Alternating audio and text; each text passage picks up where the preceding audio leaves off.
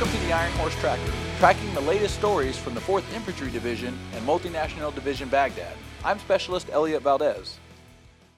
The new Furat Iraqi Police Training Center is now the largest IP training center in Baghdad. Specialist Christopher Herff reports on the first graduation and the important contribution of Iraqi police to security in Baghdad.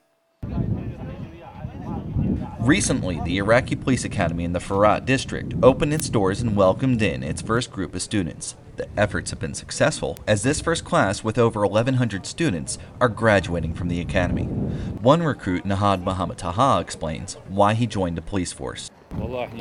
This is make me very happy because this will help to control this area. It's first time happens here and we all happy about it, and will be to protect this area. It's first time happening in this area from terrorists and from all this militia, bad militia. The Academy's officer in charge, Captain John Soto, from the Headquarters Support Company, 18th Military Police Brigade, Multinational Division Baghdad, explains what recruits learned during the training.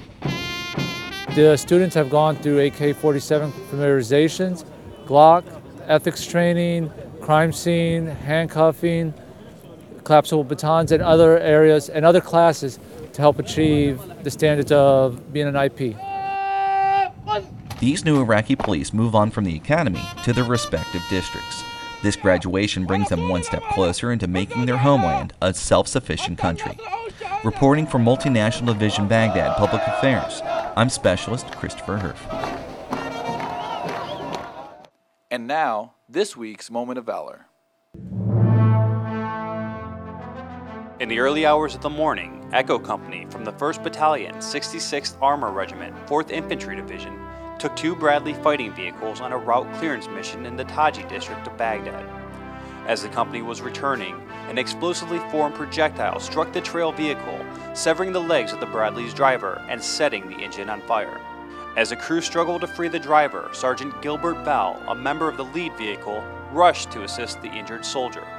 Disregarding his personal safety, Sergeant Valle entered the burning Bradley, crawling behind the driver's position, fighting through flames and smoke to remove the driver's gear and help extract him safely from the vehicle.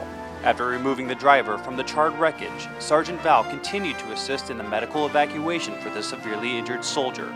For his selfless service and exceptional medical care that undoubtedly saved the life of the driver, the Army awarded Sergeant Gilbert A. Valle the Bronze Star Medal with V device for valor.